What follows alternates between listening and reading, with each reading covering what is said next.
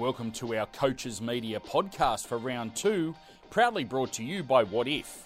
What If? It's Aussie for travel. Our head coach Wayne Bennett spoke to the media leading up to the game against Manly. I suppose it's an indication of what you can expect tomorrow, and I suppose that then changes the game plan somewhat. Yeah, no, it does. It's no one's kind of really sure what's going to happen tomorrow, except it's going to rain. There's going to be a lot of rain, so we'll have to worry about it when we get to the ground and see what the ground's like. And I suppose into that, Tom Burgess plays a crucial role. Is he all right? He's fit. Yeah, no, he'll play. Yeah, he's fit to play. He's trained all right this week. Yeah, he's been good. Yep, he's happy with himself this morning. So did a fair bit of contact this morning on that, and he's happy with where it's all at. So what do you make of Manly? Oh, well, they're probably the same boat as we are. They would have been disappointed in their performance last week as we were in ours. So they'll want to make amends for that, and so I think it'll make it a pretty good game. So sort of both teams with a point to prove in some respects? Oh, well, we both need to get off to a better start to the season. Neither of us want to be 0-2, so. Just tell us about, I suppose, the role that you expect Benji to play tomorrow. And that's hard to say. I don't know what that'll be. I really don't. Okay, depends where the game is, and what we're doing well and what we're not doing well, and that'll determine Benji's role. Yeah. Is that unique to the way he played last week? Is that unique to him though, or do you think? No, it's not unique to him. He's a football player. You play him anywhere at any time, and he can get the job done for us. He was good last week. We're 18-0 down. I didn't see much point putting a middle forward on, so that's what his role was, to come on there, and he helped us enormously and got us back in the game. I think he took a hit up. I think he nearly died when he did it. Wayne, have you spoken a bit more this week during training about getting Damien Cook's running game out a bit more? He didn't run as many times as he used to. Well, it's a bit of a for Damien when he came into the game and started to make his reputation. Was a lot of running, but the game's changed a fair bit since then, and they're all marking better. So I'm never really overly critical of his running game, because it's just not always, you're not allowed those opportunities sometimes. The Storm did a good job on us there, and we weren't winning the ruck, so they dominated that a fair bit, and that nullified what he could do. So he's dependent, like the halfbacks, on what our big guys are doing. Yeah. Do you think the criticism of Damien and the fact that he's being stifled in that running game is a little bit unfair this week?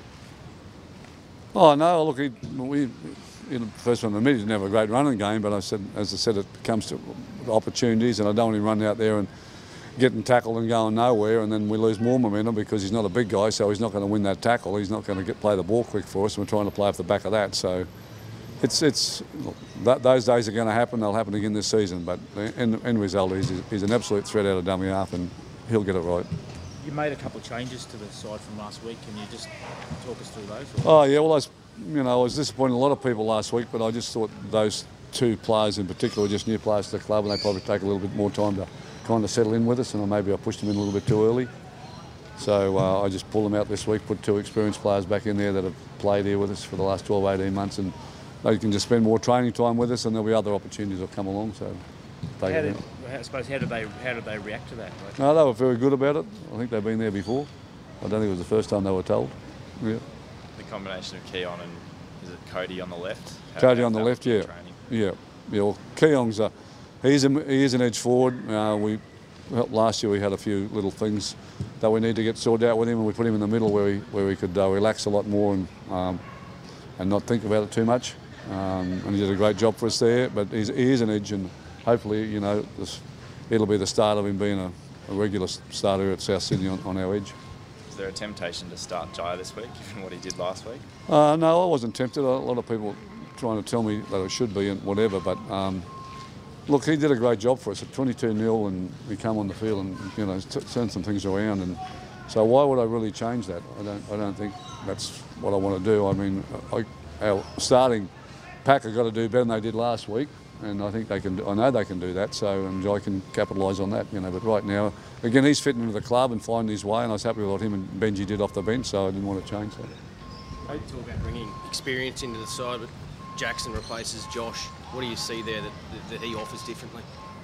Well, Jackson was first year of NRL last year and did a really good job for us, really good, and there was nothing between the pair of them this year, but Josh had the experience, and I kind of went for that last week, but he needs to play more time with us and get more used to us, and Jackson already knows how we play, and as I said, it was a tough decision to leave him out in the first place, so I just reversed the decision. Pretty simple process. And he got a head knock last week. Jackson's all right, he's passed. Oh, he's got that. I hope he doesn't wear that tomorrow, but anyway, he's got the headband on. Yeah. Des Hasler's re-signed for a few more years. He's someone you've obviously coached against for a long time and know for a long time. You're happy to see him? Yeah, I am. I don't know why the older coaches, you don't lose your knowledge as you get older. I can tell you that much, okay? And if you've got the energy and you still want to do it. So Des has been a wonderful coach. I've admired what he's done, and he's different, but nothing wrong with being different. And you guys are going to miss the older coaches later on because you've got plenty on us and you've got plenty to say about us. But I'm pleased Des has got another couple of years, and I'm sure he'll get it right. Tim Sheens has got a gig in the UK as well. Oh, has he? Well, that's even better. Who's Tim coaching? He's coaching like the Exiles or... Oh, okay. Right, that's great. Well, he's a very knowledgeable guy, Tim, and he was a great coach in this country when he was here. When you brought Paddy and Liam into the squad this week, there's a lot of competition for that top 17? Yeah, well, Liam's not playing now. He's still not right, so okay. Pat's in the 17. Yeah. And we spoke to Campbell Graham on the podcast on Sunday. What a great young guy he is. No, I'm pleased. Yeah. He's very level-headed for a 21-year-old. Is he? He is, yeah. I need to see that. We talked about you're going to work on your defence this week. Does JD done anything special there? No, not really. No, we give up 26 points, so it'd be a good place to start getting that better.